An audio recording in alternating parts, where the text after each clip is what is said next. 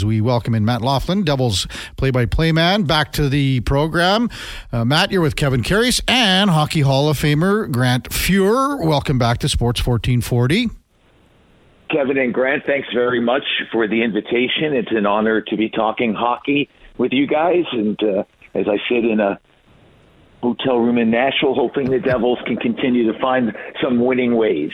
Yeah, well, in Nashville tonight, but a big win over the Kraken last night. Matt, just your thoughts on how the Devils came out in that game against Seattle.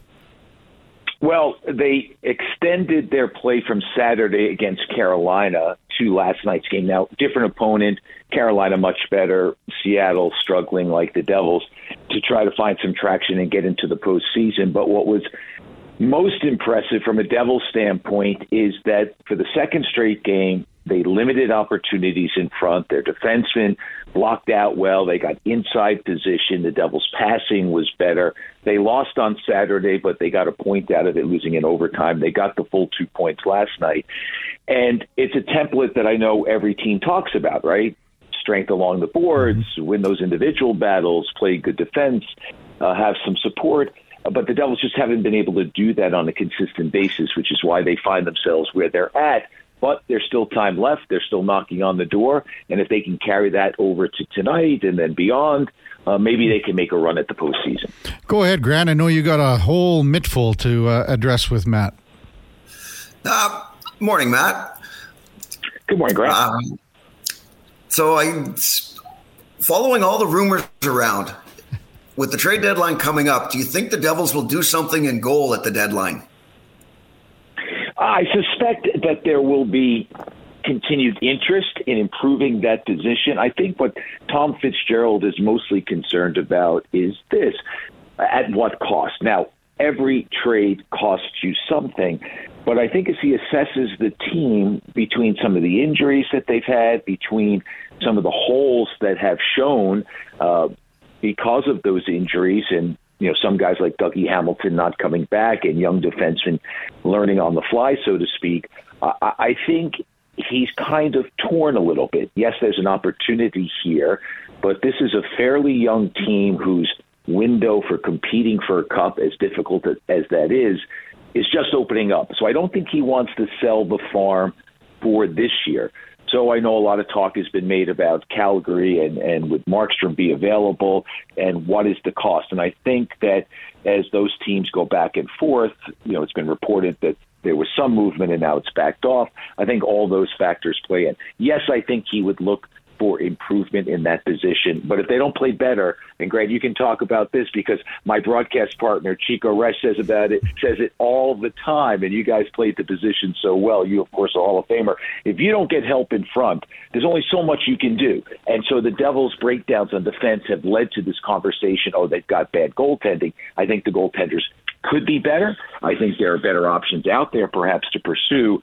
But if they don't play the way they've played the last two games, it doesn't matter. You could be in goal at the height of your powers or Chico at the height of his, and it would only have a marginal improvement. Go ahead, Grant. Yeah, no, I have to agree with that. If you don't have help in front of you, it makes for a lot of long nights. Yeah. Next question. Have had those. Yeah, go ahead, Grant. Through their lineup, are they getting enough secondary scoring? They have consistency is what I keep coming back to. On a consistent basis, no, they have not. They've gotten enough when he's healthy from Jack Hughes. They've gotten plenty from Jesper Bratt. Tyler Toffoli is their leading goal scorer. He has been fine. But Dawson Mercer had 27 goals last year, and Dawson comes into tonight's game at 15. There's an example of someone where it just hasn't developed. Timo Meier, of course, was the big trade and signee and the extension over the summer. He had 40. That might be his career high. We may look back at his career and say, wow, that was the best year scoring that he's had. But he's not even hit double digits in scoring, and he's battled through some injuries. He hasn't scored since the calendar turned to 2024. So, no, that depth of scoring has not been there. Yet they are scoring enough. They're still in the top 10 in scoring.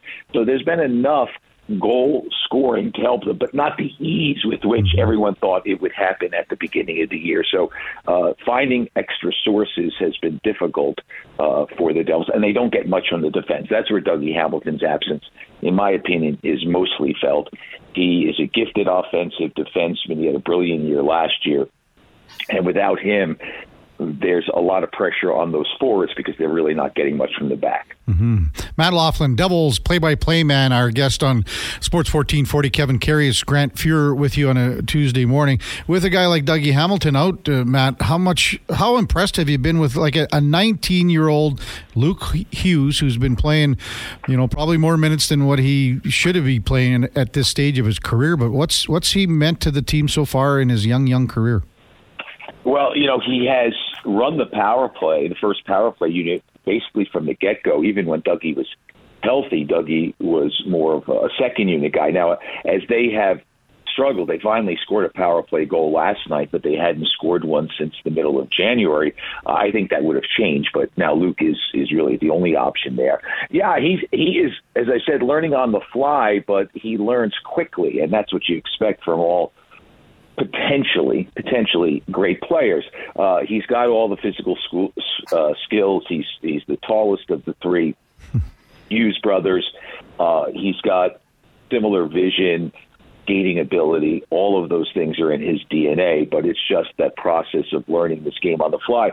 As we like to joke on the air, this is the NHL. It's not a weekend series against Wisconsin, which, all due respect to Big Ten hockey in Wisconsin, it's a different level. And so it's an eye-opener, right? And he's not even close to 100 games in the league. Not his partner literally, but his partner in terms of youth and future hopes, Shimon Nemitz, hasn't played 50 games in this league, and he's seen key moments out there. So these guys have to learn in the best league in the world, and it's not always easy to do. So we've seen some warts here and there with Luke, but for the most part, the grades are very high.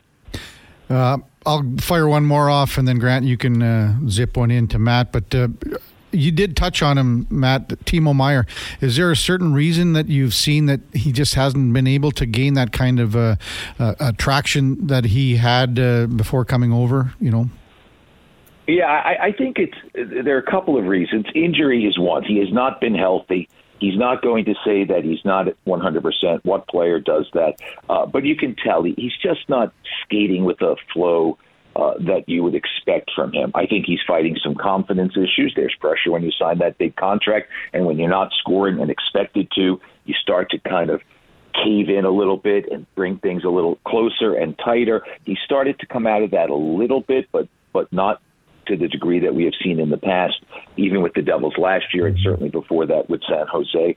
And I think, Lindy's got to play the hand that gives him the best, Lindy being Lindy Ruff, of course, the hand that gives him the best chance to win. And sometimes that means Timo Meier's not getting as much time in any particular game as he would like. He's been kind of relegated to a third-line role, so there's only so much you can do with somewhat relative to his past limited minutes.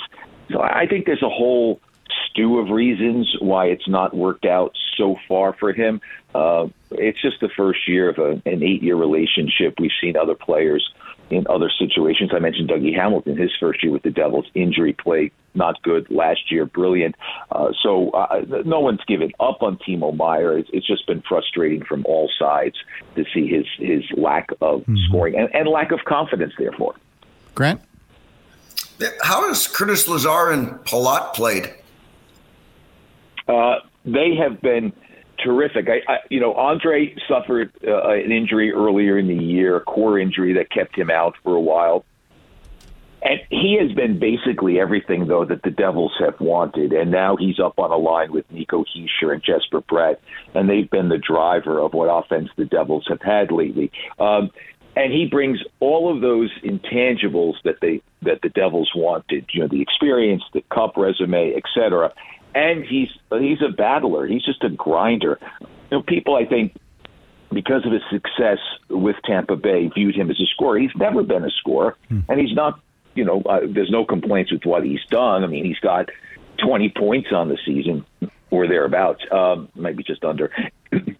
At any rate, but that's not what he was brought in to do. He was brought in to be that veteran presence in the dressing room with a very young team, and he's been all of that and more. Sure, everyone would like to see him score a little bit more, he himself, but that's really not what his role has been in his NHL career, and it's not here with the New Jersey Devils. But everything else is good. He's been able to keep up with the game. People wondered whether that long contract would age well, and it has so far. Still 3 more years after this, but nonetheless, he's been very good for the New Jersey Devils. And Curtis Lazar is healthy, and he's been a revelation. I mean, his engine just goes, and he's been fun to watch. He blocks shots left and right. He goes down. He gets buckled because he's not afraid to take the shot and catches his breath on the bench, and he's back out there again. He's been a wonderful addition. Good face-off man. Again, a guy who battles in the corners. Devils have needed more of that. He's brought that and more. We only saw a small sample of him last year when he came over from Vancouver, and he was banged up. So we didn't see the real Curtis Lazar. I think we're seeing it now. He's been fabulous. Yeah. Matt Loughlin, Devils play-by-play man, is our guest on the Kevin Karius Show with Grant Fuhr on Sports 1440.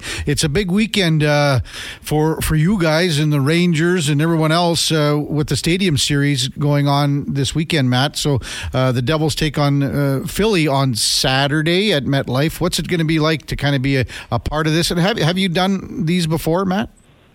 I had the pleasure to do one outdoor game, and that was back in 2013 when the Devils played the Rangers at Yankee Stadium. And it was just a brilliant location and a sea of blue Ranger fans and red Devils fans going back and forth, and it was just awesome. This is a different setting. Football stadium will be a little farther away, but the excitement is there, and it's not the same rivalry as the Rangers-Devils, but the Devils-Flyers certainly has a long history, and there are a lot of long memories about playoff wins or losses, depending on which side of the fence you're sitting. And so that will make it a very exciting Saturday night for sure, under the lights at MetLife Stadium. But most importantly, the Devils are looking to gain on Philadelphia. They do have 3 games in hand on them. They are 8 points behind them. So that's a big swing game, potentially big swing game. And so there'll be a lot on the line. They'll have to take care of business tonight and Thursday against LA for that game to matter. But it'll be fun.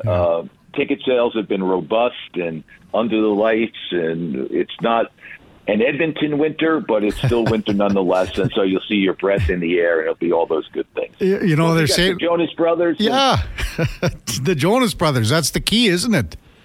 Yeah, it is. I was out to brunch with 2 of my sons and their significant others and my wife on Sunday, and one of my son's girlfriends said, "Oh, the Jonas Brothers are playing?" I didn't realize. She's not much of a sports fan, but she's going to the game, and then she's, "Oh, the Jonas." Well, you didn't tell me the Jonas Brothers was playing. And my son Connor was like, "I didn't know you were a Jonas Brothers fan." So that adds an extra element to Jersey band with a lot of prominence. And then there's another band here that I don't know if their name has made it out west, but the Gaslight Anthem is a Jersey-based band that's had a lot of success too, and they'll be performing during one of the intermissions. So the whole thing, tailgating, the Giants and Jets playing there, it's just a wonderful setting. So you and Chico will do the game. Will you be up or down, or how does it work? We are going to be up. Initially, I had heard reports that we were going to be down, and I was looking forward to it, though that up against the glass location makes it difficult when the puck goes the other way, but I was looking forward to it. Then I started to think, game is the puck drops around 8:20, means we'll end around, going on 11 o'clock. Yeah.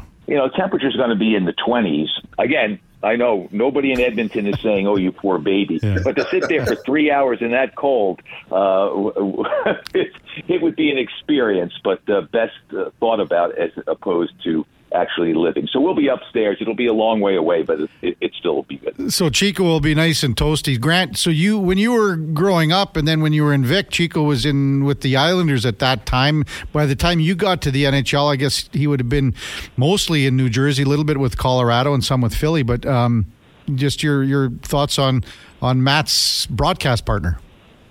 Oh, Chico's one of the nicest people I've met in the game, and a phenomenal goalie. I mean, unfortunately for him, he played on some, other than the Islander teams, he played on some not very good teams. Mm-hmm. But he made some not very good teams very respectable. And it was always fun to talk to him, always fun to play against him. Matt, I always kind of, at the end of these segments when we have guys on with Grant, I always say, if you've got something you wanted to fire off at Grant that obviously you've watched and covered his career over many years, I kind of leave the floor open to a lot of guests, whether they be, former players or in this case a broadcaster. But if you've got something off the top of your head that you want to fire off Grant's way, please do. Well, you know what I think about is I think people say, oh, it was so easy for those Oilers teams, Hall of Famers from the goal on out, and they were a machine. There's no question about it.